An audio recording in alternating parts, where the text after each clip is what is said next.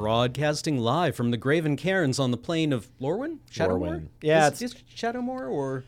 So Shadowmoor is like what Lorwyn turns into every time someone casts Scape Shift. Right, okay. Well, then But from Lorwyn came first, I think, so. Yeah, I don't know if the proper name is Lorwyn or Shadowmoor. Anyway, I'm sure it's all the 400 comments now being like, well, actually. Exactly. Anyway, these Graven Cairns seem to be on the plane of Dominaria, considering they reference Caer Sangir. Right. Weird. Maybe they're never interplanar. put that together. Anywho, if you'll recall last week, I called myself out for not knowing anything about lore. Here we are. Anyway, broadcasting there's also live. the Zendikar. Or Zendikar. That's the real Graven Cairns. That's gotta in be trouble my least now. favorite one. I don't know. Can you just burn a Hedron? Does that even work? I mean, we can try. Right. Ask Tuk Tuk, I guess. I don't want to have a conversation with Tuk Tuk right now. Yeah, he seems ornery. Anyway, this What's is Tap Tap podcast called? Concede. Good.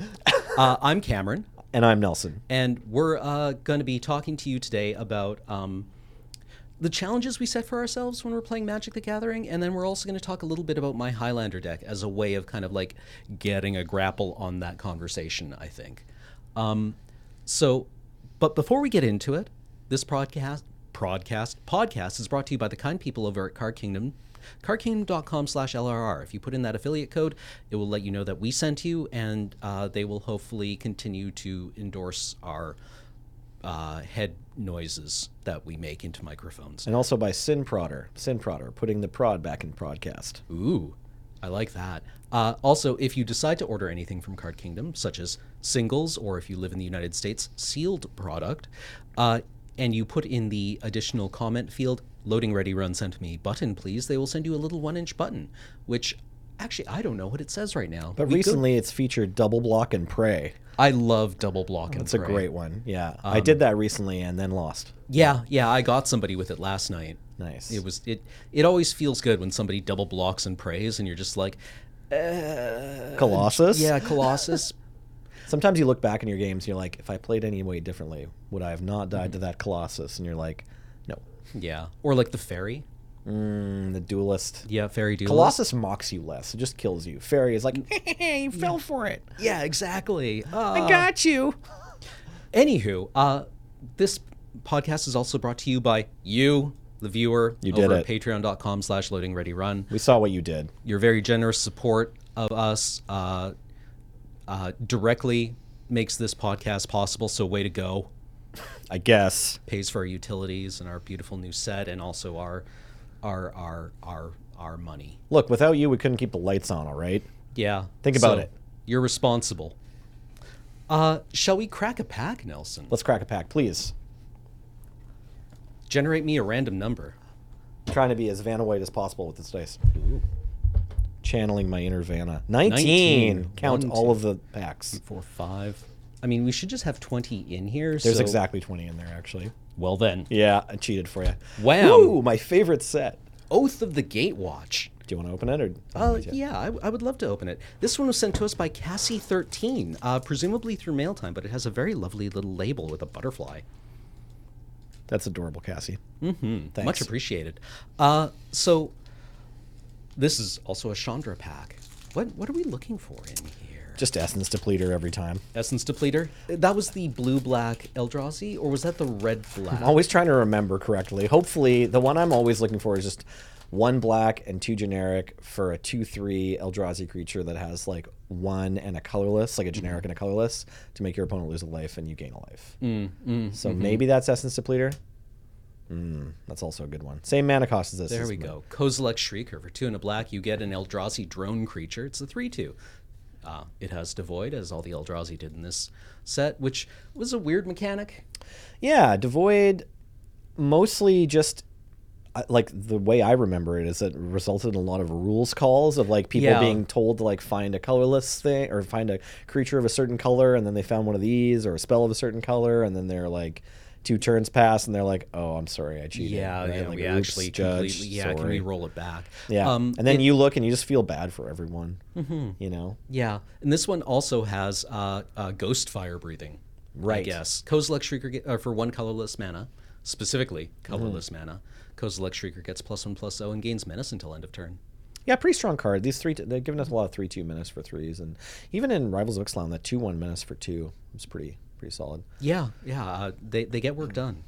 Next up, we have Isolation Zone. Oops. 2 and 2 white for an enchantment. This is the O-Ring analog for this set. When Isolation Zone enters the battlefield, exile target creature or enchantment an opponent controls until Isolation Zone leaves the battlefield. Really good. Yep. Really good card. O-Ring. They don't give us O-Rings too much anymore. They almost always make them uncommon now. Yeah. Yeah, especially for that one being uncommon. Eldrazi Aggressor, 2 and a red. You get a 2/3 Eldrazi drone with Devoid, and Eldrazi Aggressor has haste as long as you control another colorless creature. It always, I guess, I remember smashing on turn 3 with this. Yeah, there was a black-red aggressive Eldrazi deck, or you could build it Jund or green-red, and yeah, sometimes this guy would play in those. Yeah, it's obviously not or not very exciting as a top deck, but if you put that deck together, you could get work done, as you're saying. We have Kozilek's Translator, 4 and a black for a 3/5 Eldrazi drone with Devoid. Pay 1 life. Add colorless mana to your mana pool. Activate this ability only once each turn. I love the artwork in this. Yeah, I'm just lost in the art right now. Yeah, leaving behind that trail of the Kozilek Bismuth crystal. Right. Kind of... sort of reshaping the pattern of Zendikar. Yeah, As exactly. they slither across it. Yeah, like Ulamog's brood left ash or just dust in their wake. And Right. Kozilek's brood kind of reassemble everything into just this, like... they have 2 very different ways of homogenizing a plane. Right. Right? As represented on the basic art for Wastes, right? Yeah. Anyway, this... Pretty cool. This card was definitely a playable. Yeah, this is a pretty it's a cool filter ability card. for. Yeah. It's a pretty cool ability to put on a honk. Like a 5-mana 3/5 is usually like a playable option for limited, but this ability is like strong. Right, yes, because the ability to just make colorless mana as you need it for life. Turning life into mana, that's not something we usually get to do in Magic. Like the fact that you only do it once per turn makes it pretty fair and balanced. Right. Sorry, but Yeah, a deceptively useful ability. yeah, no, this guy played quite a bit. Alpha Protector. 2 and a white for a 1/4 human soldier ally with vigilance. There was, like, the black-white allies deck frequently wanted to tap a second ally to do things. That's right. So a good cohort enabler here. Yes, exactly. Vigilance is a shockingly useful ability. Especially when you're being asked to tap later for something. Yeah. Yeah, so you can still chip in for a little bit and then activate cohort. Yeah, you wanted to play exactly 0 of these for every copy of for every copy of the 3-mana 1/4 flying vampire that just drained when they were tapped, because they were often in the same deck. So Alpha Protector was like the clear downgrade to that guy, but still kind of close. Same stats for mana and the ability to get some more damage in, you know. Cinder Hellion, 4 and a red, gives you a 4/4 with trample, and an ability that reads, when Cinder Hellion enters the battlefield, it deals 2 damage to target opponent. That was a reasonable curve topper in those red-green decks or black-red decks. I don't think any deck was... strangely, like, this card looks really fine, right? But I don't know if there was a single deck in the format, like a single archetype from Oath of the Gatewatch Limited that really wanted to play it. Yeah, well, I mean, like... low pick, yeah. Yeah, at 5, I think you're dealing with a lot of 5 toughness in this format as well. Right. Sweep Away, 2 and a blue, for an instant that reads, return target creature to its owner's hand. If that creature is attacking, you may put it on top of its owner's library instead. Yeah, totally reasonable unsummon effect with another piece of great art. Thanks, Winona Nelson. Yeah, 100% adequate. It also, I remember this being a reasonable surge enabler. Yes, yeah, it's a good surge on your opponent's turn enabler for sure. Canopy Gorger. There's a 5 toughness creature right there. Yep, 4 and 2 green for a worm. That's it. There were a lot of cards with words on them in this set, so you almost never played this guy because the ones with words on them are better. I got that from it's a quote from Antoine Rouel or maybe Oliver or Olivier Rouel, just reviewing. He like reviewed M11 draft or something in like 100 words, and it was just like, yeah, I had a game. My cards had words on them. My opponent's cards didn't have words on them, and the ones with words are better. I mean, that is magic in a nutshell. Yeah, really. Yeah, it's like, really eloquent. Slip Through Space, a 1 blue sorcery. Devoid. Target creature can't be blocked this turn. Draw a card. You've seen it on the Pauper tables. Yeah, this card came to the rest of Magic through Oath of the Gatewatch. It's a regular popular casual card, and it was a great Surge enabler. Oh, absolutely. So you wanted these for the Surge deck. Netcaster Spider. 2 and a green for a 2/3 spider with reach. Whenever Netcaster Spider blocks a creature with flying, Netcaster Spider gets +2/+0 until end of turn. So this was pretty reasonable. Yeah, super solid card. Not necessarily affiliated with any particular archetype. Pretty good in like the blue, green, and black, green slow decks. And also it's a reprint from, I want to say Innistrad? This isn't the first printing of Netcaster Spider. Yeah. You remember, Paul? We've got our best people on it. It was Where are you from, originally in Magic 2015. Oh, neat. Oh, okay. And it's also been in like Conspiracy and Iconic Masters, but it's the other Weird. the first printing was Magic 2015 core set, hey? Neat. Yeah. I mean, it might be from Innistrad. The artwork looks very Innistrad-y, right? Right. Yeah, Yeah, core it set might is be a kind of core where set everything card from overlaps. Innistrad. Yeah, Yes. exactly. Yeah. Neat. It's Pegasi and giant spiders are don't mix very well. The Pegasus tends to be one of the targets that they always show for giant spiders. Oh, no. It's because they're so delicious, that horse meat. Atris, no. The spiders want it. All right, that's it for the comments. Yeah, on to our first uncommon. Embodiment of Insight. 4 and a green for a 4/4 elemental. It has vigilance, and lands you control have vigilance. What an interesting bit of rules text. It also has a landfall ability. Whenever a land enters the battlefield under your control, you may have target land you control become a 3/3 elemental creature with haste until end of turn. It's still a land. This is a really solid card. Yeah. It might be the first pick. I'd probably prefer Isolation Zone so far, but this thing really hits your opponent. It was a weird little mini cycle. It wasn't a complete cycle, right? These embodiments. There was definitely a red one, and there was a green one, and like maybe there was a black one. Was there a white one? Maybe there was a white one. Okay, I think there weren't 5 though. No. Yeah. Yeah, I think you're right. I definitely remember there being a blue one, but I can't recall what it did offhand. Yeah. Anyway, this had was this the first time where they said, you know, when a land becomes a creature, it just gets haste, so you don't have to This worry might about have been where like, they started it. Yeah. which basic you played this turn. Particularly Koth of the Hammer. That's funny. Other parts of the embodiment elemental cycle. Nice work. Yeah. Embodiment of Fury, right, was the red one, Right. for 3 and a red. Maybe it's just those two. Yeah, there's just those two. Right. And then Interesting. these I guys. This guy was from. That's from Khans Tarkir, yeah. Tarkir, yeah. Yeah, different world. Neat. So yeah, I guess they mainly turn up in the colors that saw large amounts of landfall. Yeah, in the red first green set. landfall was like the archetype. Like that was the main landfall archetype. But yeah, giving the land haste just makes things so much cleaner. Yeah, so Koth of the Hammer had a bunch of judge calls regularly where like, you know, a person would play a land and then target it with Koth, and it was like super awkward because they would like target one of their mountains when they had 3 in play, and the opponent would say like, no, that's the one you played this turn, and then like, you know, the judge has to go like, well, was it the one you play this turn? And then that player goes, I don't know, and then the opponent goes, it was, and then you're like, as a judge, you're in a really awkward, stupid spot. Yeah, where it's So- like once they hit the table, they're largely like indistinguishable. Exactly. Except for one of them has summoning sickness. If it becomes like it's not it something becomes a that creature, yeah. that Magic players particularly get trained around. Yeah, it was like an unfortunate part of the rules that just kind of came up as more things could turn things into turn lands into creatures. So they've done a pretty good job of like fixing it. And this it might have been starting with Oath when they were like, okay, everyone, memo. If you turn a land into a creature, you better darn well give that land haste. Next up, we have Malakir Soothsayer for 4 and a black. You get a 4/4 Vampire Shaman ally with Cohort, our first instance of Cohort. Cohort was, in particular, Cohort wanted you to tap it and another ally, another untapped ally you control. And this one's Cohort ability reads, you draw a card and you lose 1 life. Pretty powerful ability.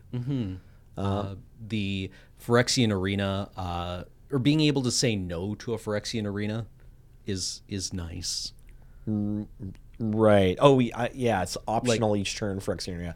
Well, the other thing is, like, if you had the pieces of the black-white ally deck, you were just, like, full of life points Oh yeah, yeah. galore. Like we didn't see Ondu Cleric, but that's like the main Ondu Cleric and Vampire Envoy are like the main sort of engine of that deck. And then this is kind of like the primo endgame spice where you can start out-carding your opponent instead of just out-lifing them. Right, Vampire Envoy was the one we mentioned earlier, the 1/4 flyer with I remembered cohort what it was tap. called. Yeah. Which gains you 1 life, and then Ondu Cleric was a bear. It's in white that one when and it a became colorless, yeah. tapped, it gained you 2 life. It's cohort, so Okay. it lets you tap. Yeah, Oh, so sorry, the yes. Envoy Void gains you a life doesn't whenever have it cohort. gets tapped, and then Right. also the cohort white creature just taps itself and another ally to gain you 2 life. Right, so tapping Ondu Cleric, tapping Vampire Envoy with Ondu Cleric's cohort ability gains you 3 life. Yeah, so if you get both those together, oh, it's not Ondu Cleric, my bad. Ondu War Priest, maybe. I can see the card art now. It's a human Yeah. holding a sword with a lot of force. There we go, War Yeah. Cleric. Ondu War Cleric, the war of gaining even slower life than Ondu Cleric did. I don't know. Ondu Cleric's funny actually. He's a bit of like a combo with like the ally decks sometimes also play that one because if you get clones of him or whatever, you can gain just like a ridiculous amount of life in a short period of time. Next up, we have Pyromancer's Assault. For 3 and a red, you get an enchantment. Whenever you cast your second spell each turn, Pyromancer's Assault deals 2 damage to target creature or player. So, for a while, they were printing these kind of like red enchantments that encouraged you to do the thing. Yes. Right? Like, this reminds me a bit of... The best one was the flashback one, right? Yeah, Burning Vengeance. Burning Vengeance. Yeah, that one actually was a deck. Yes. And then they kept trying to like make Burning Vengeance again Yeah, exactly. work again. And Yeah. it just never seemed to pay off. Like, Yeah. Burning Vengeance was awesome. They started making them cost 4 or 5, right? Like, because, Burning Vengeance, sometimes it was the 3-0 deck at the draft table. Like, it didn't ask too much of you since, like, playing flashback spells is just kind of good. I tried to make Burning Vengeance work in Standard even, just Sure. by playing, like, Think Twice and Faithless Looting and... what was the red draw to discard one at one random? with the blue flashback cost? Yeah. I want to say, like, it's not Insane Ravings, but it's It something was like definitely that. Ravings of some kind. Ravings is in there. Yeah. Yeah. I also played that card in Standard a little bit, just in a deck with a bunch of Snapcaster mages. Maybe I was Yep. playing Burning Vengeance too. I don't think Yeah, so. and then you had Snapcasters, and then, like, I think I played Augur of Bolus to look at the bottom 3 cards of my library. And Desperate Ravings, yeah. There they are. There's that crazy lady inside that. It looks like the cart that takes you to prison. That's where or it takes you to the insane asylum, I guess. But yeah, Anyways, this one Pyromancer didn't Assault happen. Pyromancer's Assault never was not a worked. card you Yeah. were afraid of on the other side of the table. Well, it's and they're being a little conservative about like Storm or whatever. Like rather than after the second spell, it just keeps triggering. That it only triggers. It can only It ever would trigger trigger once per Yeah. turn. maximum right. 1 shock per turn. Yeah. Yeah, not terribly inspiring. Our rare for the pack is Eldrazi Obligator. For 2 and a red, you get a 3/1 Eldrazi with Devoid and Haste. And okay. And another ability, when you cast Eldrazi Obligator, you may pay 1 and a colorless. If you do, gain control of target creature until end of turn. Untap that creature, and it gains haste until end of turn. So this is a lot like a card I'm actually running in my deck over here. Perfect. What a segue. Yeah, no, smooth. This card's pretty strong. Yeah. Oh, yeah, absolutely. The ability to just like active treason one of your opponent's creatures and on a body that gets haste Yeah, 3 can 3/1 very haste for dramatically 3 swing a match. is like a kind of almost basically playable card on its own. So putting another really powerful ability on top of it is nice. This is like not the only card from this set to come to Modern, but probably the most recent one. Just like the last card that kind of made it into. Oh, we got a really nice swamp too. I really like. Yeah. I forgot that these got packs the- also had the the Young full art Park swamp. swamp. From the first Innistrad set. This is the reprint. the one that survived. Chase 'cause they- reprint. Yeah, that's right. Yeah. I think our first pick might. It might be the Soothsayer or the Isolation Zone. It like Those Isolation two Zone are is just embodiment of Insight, I think, or the Rare. The Rare is quite good if you want to be in. Isolation Zone is not splashable, so you're also cutting white, I believe, if you take the Isolation Zone, if that is a thing that you trust the other people in your pod to pay much attention I think to. Isolation Zone is the safest pick, and the one with the highest power potential is the embodiment. Yeah. But I do like the Soothsayer The Soothsayer is great. and the embodiment. There's a couple of interesting cards You here. kind of like can't play the Soothsayer unless you're pretty committed to allies, so you can't necessarily hope it wheels, but feels weird picking it first. Well, yeah, like the person to your left who first picked Vampire Envoy is super excited to see the Soothsayer. Yeah. All right, let's talk about your deck. Okay. So I was just gonna say, as a side note, looking at these the Oath cards,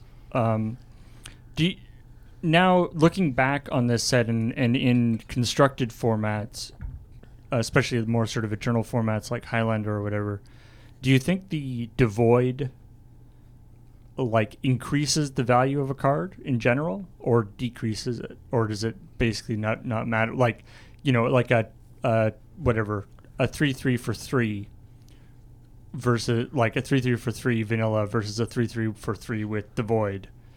Like, do you care which one you're playing, or does it really, like, does the cases where it matters are very, very seldom? So my answer to this is kind of the one I already gave. First and foremost, I just don't like it because it causes judge calls that tend to be awkward. But I don't know, from a play standpoint, it comes up occasionally that it matters. Like there's some interactions with a thing looking for a color. It's like I play Ugin in a lot of decks, so if you have like if Ugin doesn't kill the Eldrazi, right? It doesn't exile them with his minus, so that can be relevant. I remember once seeing blanking of all things a Sultai Charm with a Devoid creature somehow. Because Sultai Charm kill is a monocolored creature, right? It seems like it's almost never bad for you. Well, there's it Force of can Will and be. Green Sun Zenith. Those two come to mind, right? So, like, if you have a creature that costs blue mana but doesn't pitch to Force of Will, that comes up in Highlander. And then Green Sun Zenith, I don't know, trying to find your... There's like a Color of the Claw that's a Devoid creature, so you can't go get that one, although you wouldn't want to do that anyway. But like if you're getting World Smasher or whatever it's called, the enormous green one. Right. World Breaker. World Breaker, I don't think that sees any Highlander play. Not that I know of, yeah. But it's like there are some cards that care about colored permanence, you know. So I think for me it's more of a hindrance probably most of the time. But it's definitely close. Like it's definitely close to not mattering because the main thing you do, the main reason that you care about color is because it's associated with mana cost, right? Like if a card is a certain color, you can or cannot cast it in your deck. Well, yeah, and I think mainly what Devoid would wind up doing is surprising both players. Yeah, right. Exactly, and that's like what the judge calls usually are, right? Yeah. Where it's like it's 2 turns and someone's thinking about their game, and then they call the judge. And they're like, "I did this thing that was wrong. I'm sorry, I was confused." But like there were some interesting decks in this set. I really enjoyed surprise. I really enjoyed the blue-black Eldrazi deck. Oh yeah, the like ingest based one. Yeah, that's sweet. Yeah, they just wanted to play Stormcrows and the uncommon in this.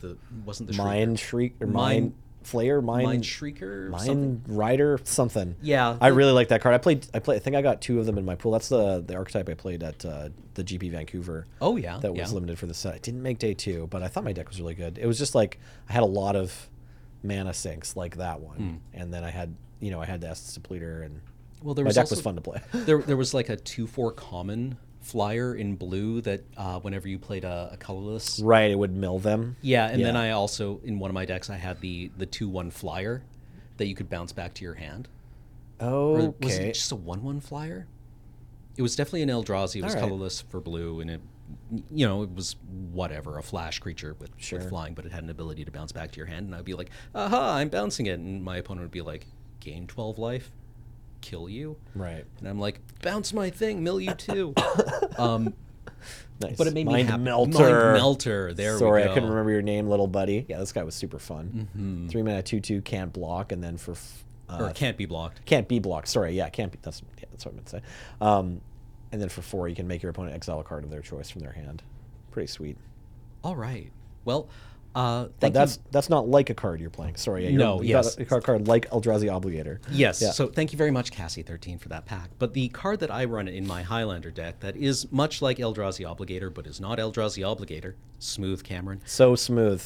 is Zealous Conscripts. Nice. And I wanted to talk a little bit about. This is something that if you watch any of our other streams, I've been on about for a couple of months. And the question that I've been trying to ask myself and get a handle on is what makes something challenging, right? What makes something hard or difficult, right? In video games, a lot of the time you talk about like, well, what difficulty level do you want to play on? and a lot of the time playing on higher difficulty is about setting an interesting challenge for yourself, where you have these constraints that limit what you're able to do or what you're able to play. And I always enjoyed, as I called it, learning on hard mode, Okay. where you set up yourself with maybe a disadvantage, or maybe just kind of like an overly complex thing that kind of forces you to learn everything at once. Right. And I don't think it's necessarily a good strategy, but it's one that I commonly fall back on when I'm trying to dive into something new. Okay. Yeah. You regularly, when you're trying something new, you want to just have all the information thrown at you at the same time. Yeah, and that's I mean, that's partly your learning style, you think? Partly my learning style, because I think it keeps me engaged. Okay. And it quite frequently leads to frustration, which anyone who's watched my home streams will be able to tell you. But it's also something that allows my constantly distracted attention, always affords it like something to latch onto. Right. But which is to say that I'm playing kind of a weak deck in our Highlander League. Okay. So for you to like try to pull this back to the main theme here, it's like for you, this makes sense, but it's like something is harder if the pieces you're working with, like in your deck, if the controls that you have on the game are just weaker. You're just playing a character who's handicapped essentially in the game, right? Okay. So is Zealous Conscripts a handicap? Is that how does that tie in? Well, for 5 mana, you get a 3/3 body. Right. With haste, and it has this Mark of Mutiny effect, or this threatened effect. Yeah, threatened effect. But it can target any permanent. Right. So either player controls. Yeah, I mean, 5 mana for a 3/3 haste that grabs a thing. Okay, how is this good? And it's very good in my Aristocrats deck. Okay. And Aristocrats is the strategy where you play a lot of synergistic creatures that feed off each other, quite literally. So the deck is named after a standard deck from Innistrad. Scars? Innistrad Scars block? Is that right? Maybe? No. Return to Ravnica. Innistrad Return to Ravnica. Original Innistrad Return to Ravnica. And the reason it's called Aristocrat Cartel Aristocrat is because of the presence of 2 cards, Cartel Aristocrat and Falconwrath Aristocrat. And thus the name, which borrows from an old stand-up comedy routine called, what do you call that act? The Aristocrats, which is a complete non sequitur. So you play these creatures that... More on that on our late night stream. Right? Yes, yeah. You get Falconwrath Aristocrat, or let's talk about Cabal Aristocrat. Cabal Aristocrat is a 2/2 human advisor for white and black. Cartel. Yeah. Sorry.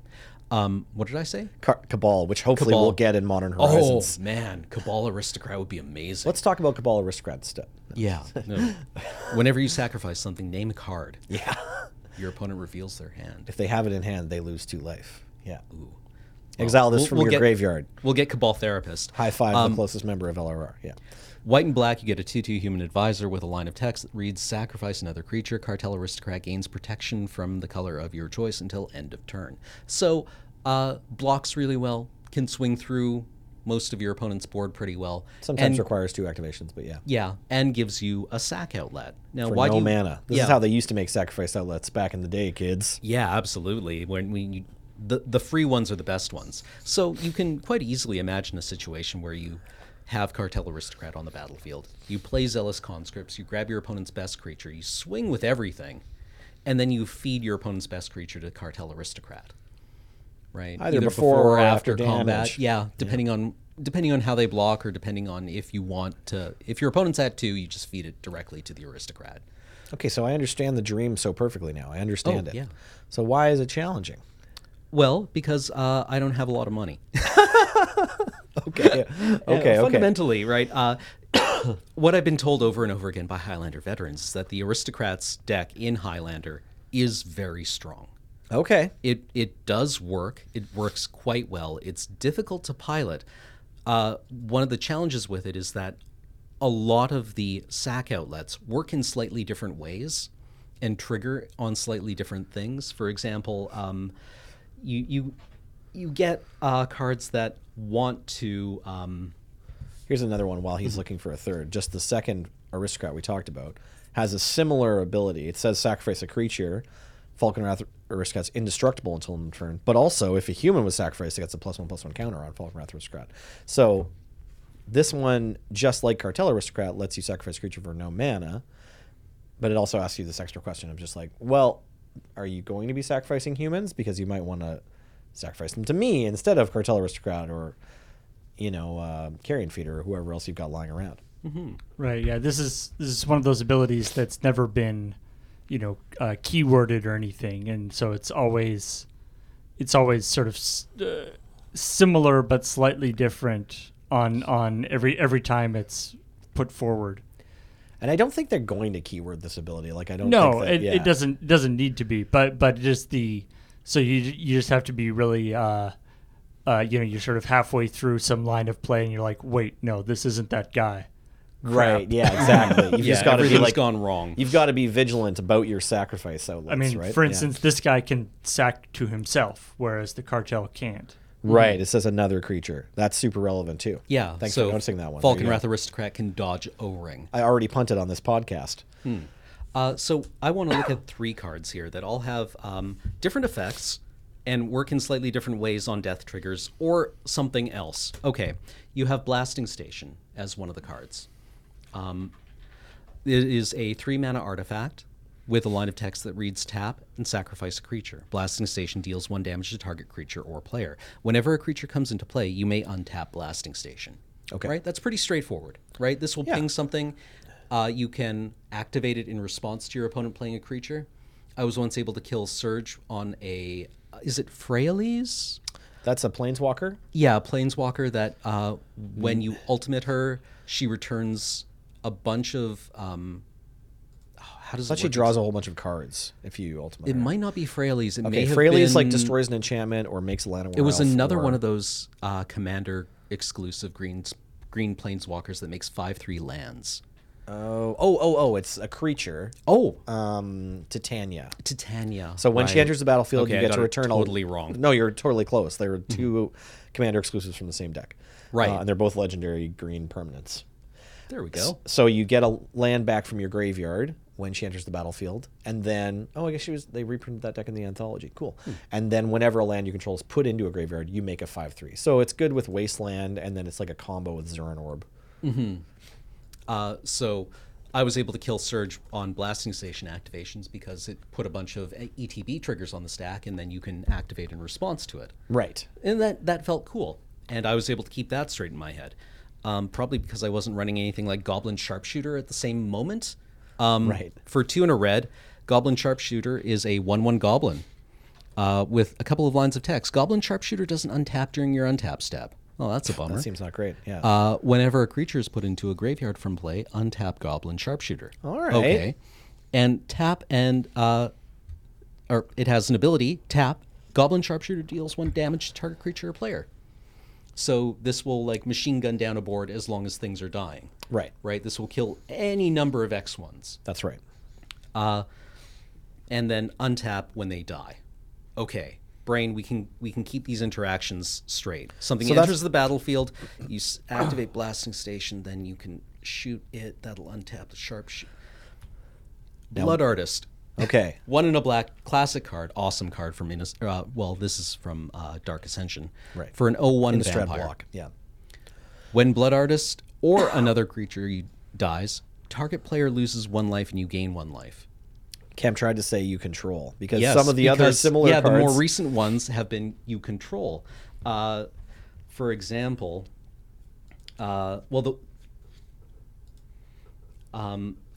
Judith's a good example, right? yeah, Judith hits non-tokens.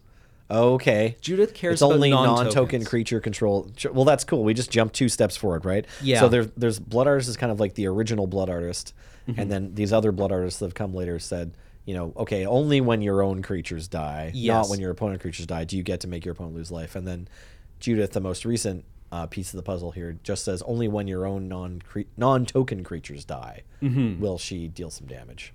Then we also have Grim Haruspex. For 2 and a black, you get a 3/2 human wizard. It has morph. It unmorphs for black. That's sometimes useful, I suppose. You could cast a colorless creature instead of a black creature. Ooh. Yeah. Whenever another non-token creature you control dies, draw a card. Right. Also cares about tokens or not. Outpost Siege. 3 and a red for an enchantment. As Outpost Siege enters the battlefield, choose cons or dragons.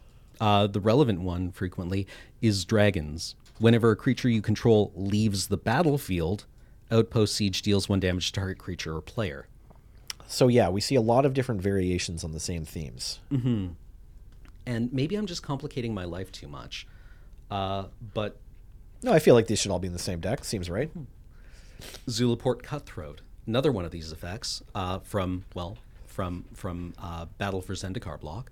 1 and a black, you get a 1/1 human rogue ally. Whenever Zulaport Cutthroat or another creature you control dies, each opponent loses 1 life and you gain 1 life. Okay.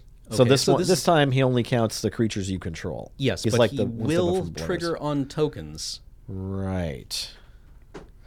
I mean, to me, this is one of the more interesting things about Highlander, as a format. When you have 100 singleton cards, when you're trying to put together a deck, there is that interesting aspect of you can't just do 4 of all the best stuff. You start getting into kind of the more esoteric versions of a particular mechanic. Yeah. Oh, absolutely. Right. It gets the example Alex always uses is Sarcomancy when he's building zombies. Sure. Right. Because you quite frequently want to just like go through Gatherer and search for creature subtype zombie. Right. Right. Or creature type zombie. Right. And you would miss Sarcomancy if you misses did that. this card called Sarcomancy, which is a 1 black enchantment that when it enters the battlefield, put a 2/2 black zombie creature token onto the battlefield. So this is like another Carnophage, Yes. right? Right. But it's the kind of thing that it's an example of how subtly different templating makes Gatherer searches suddenly just so much more of a pain to do. Right. Yeah. You really just need like a shopkeep or something to help you with the Gatherer search, Hissing or Iguana to look at deck lists I for guess, another right? like pseudo blood artist effect is 2 and a red for a 3/1. So this thing can swing in. Yeah, it's got power. meaningfully. Whenever another creature dies, you may have Hissing Iguana deal 1 damage to target creature or planeswalker. So player or planeswalker. Planeswalker, right? yeah. Just it was originally just pings players. just players. Yeah. Yes. So again, subtly different. This doesn't drain. This pings, Yeah. which can be different. It doesn't count itself either. Yeah, it doesn't count itself, but it counts creatures your opponents control. Right. So there's all these different ways that the same board state could play out depending on which pieces you have, right? Like, Right. say your opponent has, a Sorin Markov and, 2 black mana open, and they have like 4 mana rocks tapped, and they have 3 cards in hand, and it's your turn, and they have 3 loyalty on Sorin, and you're like, well, I have like, a wildly different set of options available to me depending on which attempt at playing the same cards in my deck I've drawn, right? Because like the Iguana, the Iguana, the Blood Artist, the Zulaport Cutthroat, and the Blasting Station, Judith and Sharpshooter are all kind of like trying to represent the same Blood Artist slot in your deck, right? Like if this was a standard deck tech, instead of all this different card art, you'd have like 4 Blood Artists. Yes, 4 right? blood artists and then maybe 2 other. Sure. Or Other just of the 4 blood blood artists, artists because yeah. you only have 60 cards in your deck, so instead of 6 you'd have 4, right? Right. And it's like there's so many less words. So this is a challenging thing about like Highlander in general, but maybe about this deck in particular too, because like if you're playing, blue-green taking turns, sure, Rampant Growth does something different from Farseek, but barely, and it doesn't take up. It's not a permanent. It goes and Right. finds the same permanent, right? They both go and find like an island. And put it into play tapped, and then you have the same island in play tapped. Or like even if you want to get more complicated, say like Demonic Tutor and Grim Tutor and Rhystic Tutor all do something different. Sure, they do, but then you get to resolve them and go get the same Black Lotus out of your deck, right? Well, where it gets really interesting is when you introduce cards like Hangerback Walker. All right. And say you have, even if you just have 2 of these effects in play at once, you Right. play Hangerback Walker. Say you've got, I don't know, Blasting Station. So you had enough mana to play Hangerback for 4, or what? What do you think? You just played it for 2? But like you say you play Hangerback for even 2, just because we only need 1 token. All right. Right? We've spent 2 mana. We have a Hangerback Walker with 1/1/1 counter on it. And pick any 2 arbitrarily, right? But suddenly you can imagine situations where it gets quite important for your sequencing, because Hangerback Walker is a real creature that makes tokens when it dies. So what order do you sacrifice things? You need a more complicated board state than this, and that quite easily happens, right? But say you've got 1 sack outlet, and you can go for the kill this turn, you're pretty sure, but you need to be able to sacrifice your Blood Artist and your Hangerback Walker and then the token in a way that maximizes the amount of damage you're doing, all the while interacting with things like, Blasting Station or Sharpshooter activations or triggers. Yeah, I mean, it starts getting into that thing, which tends to come up sometimes, or with Highlander, where I always think of like the puzzles in magazines, right, where it's like you have 1 turn to win. This is your board state. This is the other board state. Yeah, what do you Magic do? The puzzling. Yeah. I remember in Scry magazine once reading one of those articles where it was like, fortune smiled on you this turn and you drew Regrowth. Right. Here's the contents of your graveyard. Here's the board state. What do you regrow to kill your opponent this turn? And it's like, so, for instance, like I can imagine that if, say, for instance, you had a Demonic Tutor,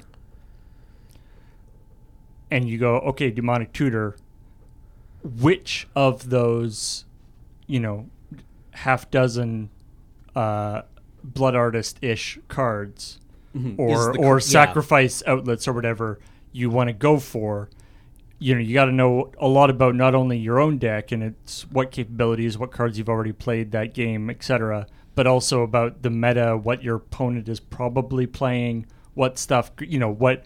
If your opponent is going to have a lot of tokens, maybe you don't go and get Judith, or if whatever. Right, like on creature heavy boards, you want to get your Blood Artist first, because that also triggers off your opponent's creatures dying. Right. But maybe if they're on control, then Judith is just the correct one, because she also buffs your team and lets you swing in for maybe those couple of extra points of damage. Yeah. There's a bunch of different ways that this deck can operate. I find that on one hand, like, it makes my mind swim, but on my good days, I find it really pleasing. Okay. Right. And it's nice, like, it's not always just, go for the combo.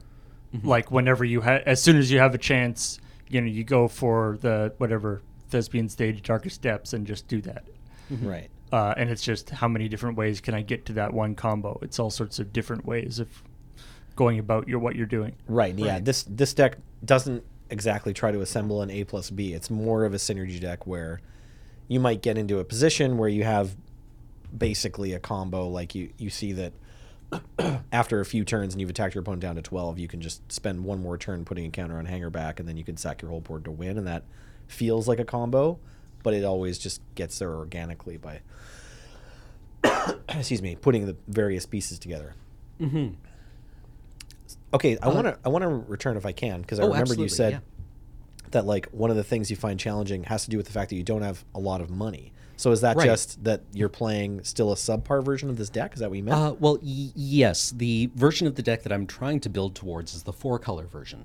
Okay. Because this deck does really well when it's able to run green. Right. And not necessarily for the reasons you might immediately think of, like powerful creatures like... what was the 5/3 that when it dies you get a 3/3? Titania. Thragtusk? Thragtusk. Objectively very powerful card. Both seem like pretty good stress creatures, yeah. The winningest version of this deck that runs green does not run Thragtusk. Okay. It runs green for mana dorks.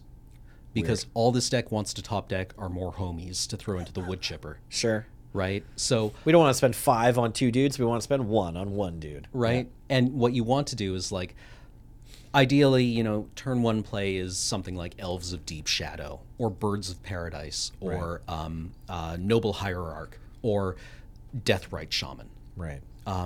And frequently those cards stop being good in late game, but when you can not just... in this deck, right? Yeah, when you can just feed Avacyn's Pilgrim to Falkenrath Aristocrat, that suddenly feels like a much more live draw later on.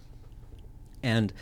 I find that to be quite an interesting deck building challenge as well. When I'm looking at, I mean, I have now just kind of looked at the winningest decks and realized it sure is 3 Moxen. Right. Yeah. So we're probably not going to get there, but I think there's a lot of interesting. Well, speaking with Jer and Ben Wheeler, they have said that the players who run the winningest Aristocrats deck have agreed that there's probably about two flex slots. Oh, really? Yeah. In the correct deck list where you can run a card that is different from what they are running. Okay. But otherwise, it's a pretty tight deck list that where there are best in slot cards. Right. For each role, and maybe you get something that printed that is a bit better. Maybe Hunted Witness is better than Martyr of Dusk, Sure. right? Seems like 2 bodies for 1 mana. Yeah, for 1 mana instead Or sorry, of 2 is mana. Martyr of Dusk is 2, right? That's Yes, the one because for it's next a one? 2/1, and really that point of power doesn't make a huge difference to you. Yeah. Not as much as the point of mana, right? Mm-hmm. Yeah. And these synergistic decks are always kind of interesting because you have to find the balance between the Aristocrats, which are the cards that want to eat other creatures, the cards that the Blood Artist effects that gain a benefit when a creature you control dies or when a creature dies, and then the fodder for them. Right. The The creatures 99%. yeah, the creatures with persist or undying or that make a token when they die, Right. or even things like Or Perilous that have Mirror. have a death effect. Yeah. Yes, cards with a death effect. And like the great one is Mogg War Marshal. Oh yeah. Everyone All loves the Mogg things. War Marshal. Yeah, exactly. 3 bodies on 1 card. Oh my god. For 2 mana? Mm-hmm. Yeah. And there are also the cards that just kind of have a useful effect. Like I'm gonna give Mesmeric Fiend a shot. Great. Yeah. Because it has the templating where if you sacrifice it with Mesmeric Fiend for 1 and a black, you get a horror for 1/1. I think. Yeah. This is a Jap. Maybe it's or- a nightmare? I don't know. Yeah. This is a Chinese version I found. Anyways, in it's a pile. It's a 1/1 for 2 mana. Yeah, and when it enters the battlefield, you look at an opponent's hand and exile a card with it. When Mesmeric Fiend dies, or leaves the battlefield, I should say, Right.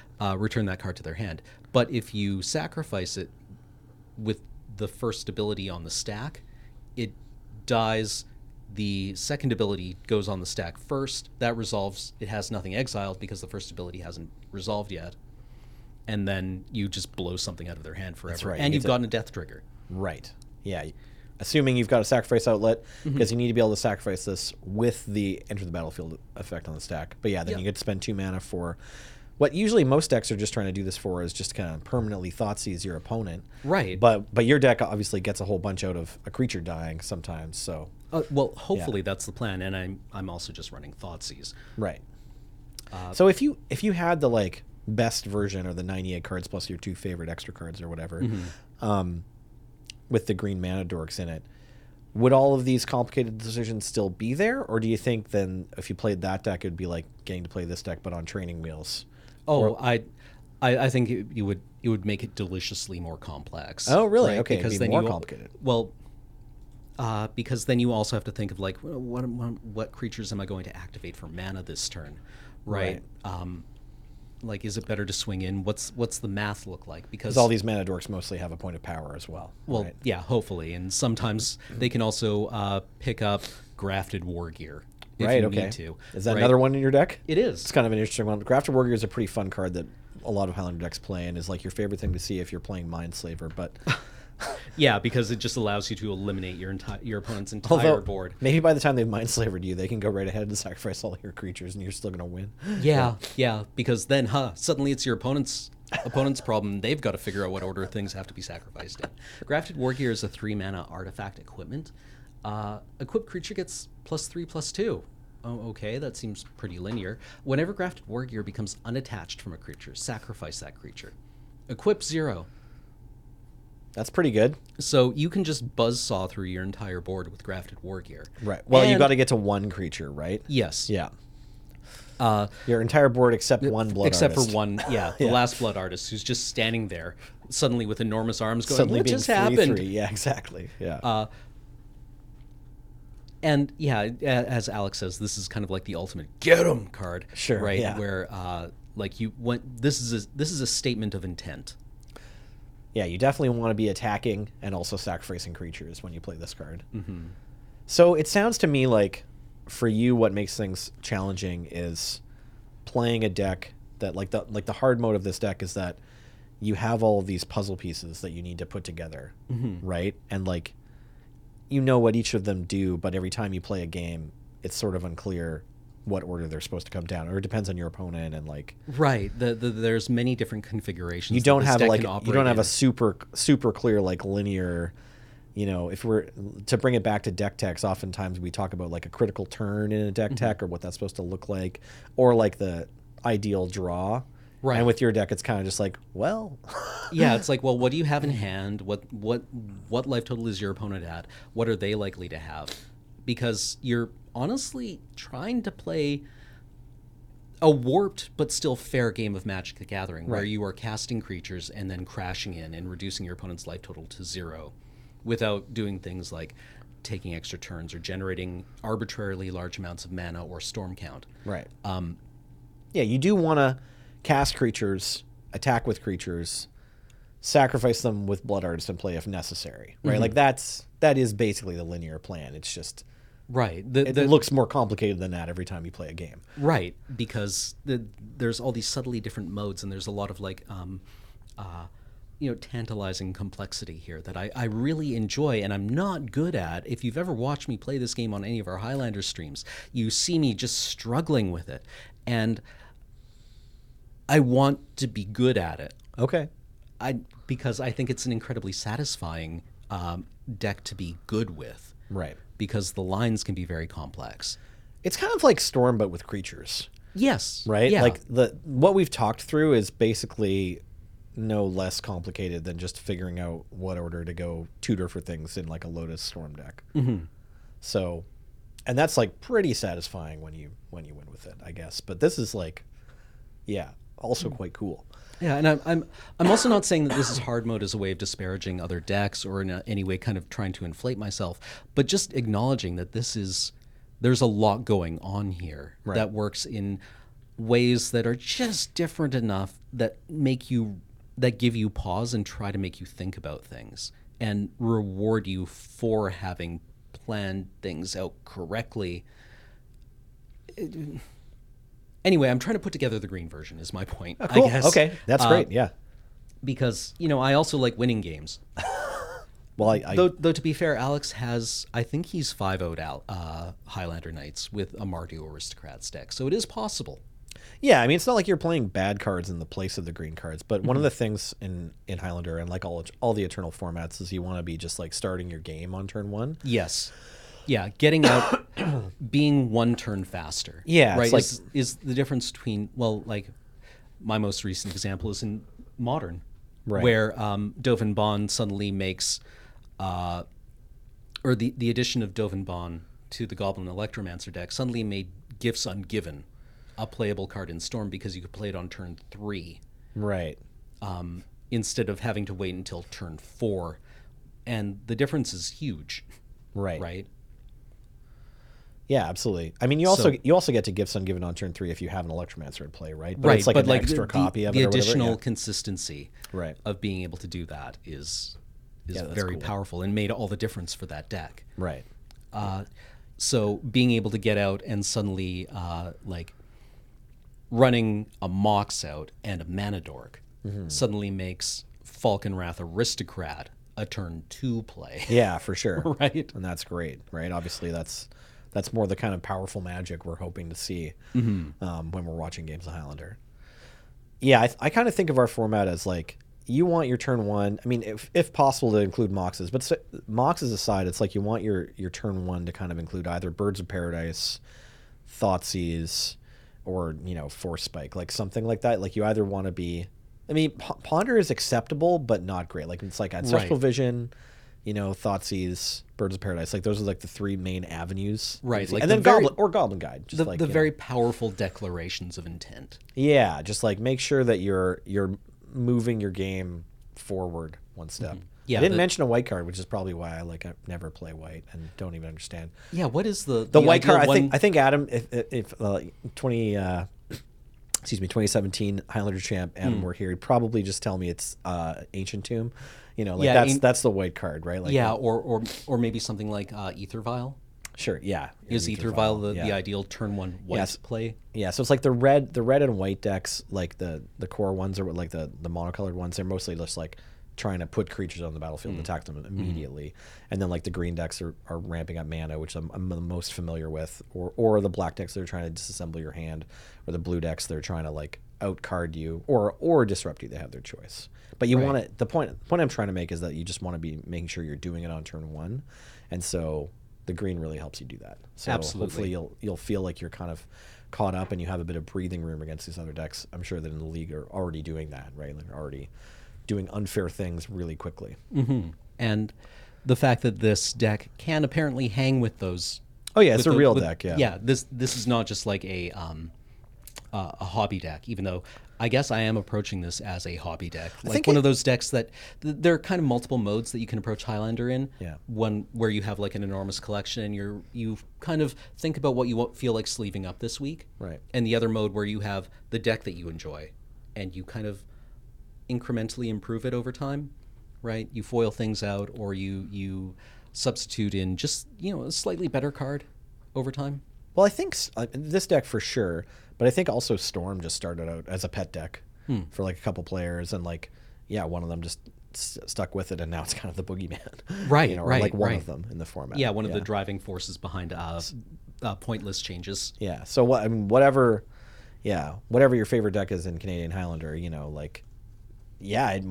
it might be the next real deck. Probably everyone you talk to will say like, no, it's a worse version of this other deck, but and they Right. might be right too. But like, definitely, at least it's worth noting that like a bunch of the decks that we think of as best decks today, not all of them, some of them started off as like obviously good decks, but a bunch of the decks started out as pet decks. So. Well, Yeah. I mean, hopefully I'm able to post better results with this as I become more familiar with it. That will definitely help. Hopefully, because I've been playing it for 2 years. So any moment now, really, fingers crossed, any moment now, I'll finally figure it out. The light will come on, and all You my said more sequencing- familiar. Yeah. Yeah, the sequencing will become just clear for me. The clouds will part, and I'll just kill everyone, and then people will pick me up and lift me on their shoulders and carry me around the store while everyone cheers. Right? So to reiterate, what Cameron finds difficult is something easy. Absolutely. A story of my life, really. Yeah, the satisfaction of making something difficult feel easy. That's like what drives us to go after difficult things, right? The best compliment I ever got on a stream, or the best compliment, on a stream. I'm going to compartmentalize that and not make myself feel bad by saying that this is the best compliment I've ever gotten. The best compliment I've ever gotten streaming was I was playing Dark Souls and someone new came in and said, isn't this game supposed to be hard? Nice. This looks really easy. And I was like, yes, finally got there. Nice. Good. Well, hey, this Friday night, just got to do the same thing. Yeah, just got to run it back. Hopefully, I put in an order for Or some last cards. Friday night, if you're watching this, yeah. I put in an order for some cards, and Card Kingdom got them out the door lightning fast, and then into the cumbersome hands of UPS, who has, as of 10 days ago, transferred them to local postal service. Yikes. Okay, so yeah, if you tuned in for last Friday night, you either did or didn't see Cameron with his new cards that he ordered in the mail from cardkingdom.com. But cardkingdom.com definitely got them out the door very quickly and have been very good with their customer service, and I really like them. And that is our segue of saying this podcast has been brought to you by the very kind people over at cardkingdom.com. Cardkingdom.com. Pay them so they pay us. A kingdom of cards A kingdom of cards. that you will pay for. And so will we, because that's what we do. Cardkingdom.com. Actually a member of the mercantile class. Cardkingdom.com. not actual aristocracy, rather You're merchants. curious who's gaining the one life when your creatures die. Yes. Go to the kingdom and find out. They're lovely people. We like them very much. We know them IRL, and they're pretty good to us, and hopefully they're good to you too.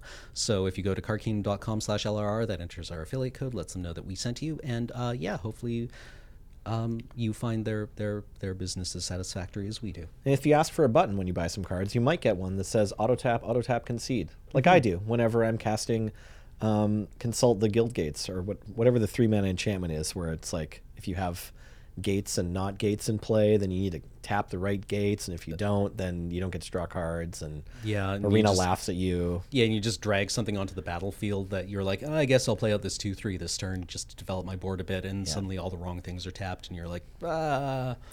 Arena. So you can have that button and feel just like me. And it has also been brought to you by the by you, the viewer, over at patreon.com/loadingreadyrun. Way to go. You did We this. thank you very much Thanks from the very bottom much. of our hearts. And so until next week, I've been Cameron. And I've been Nelson. Catch you in the future.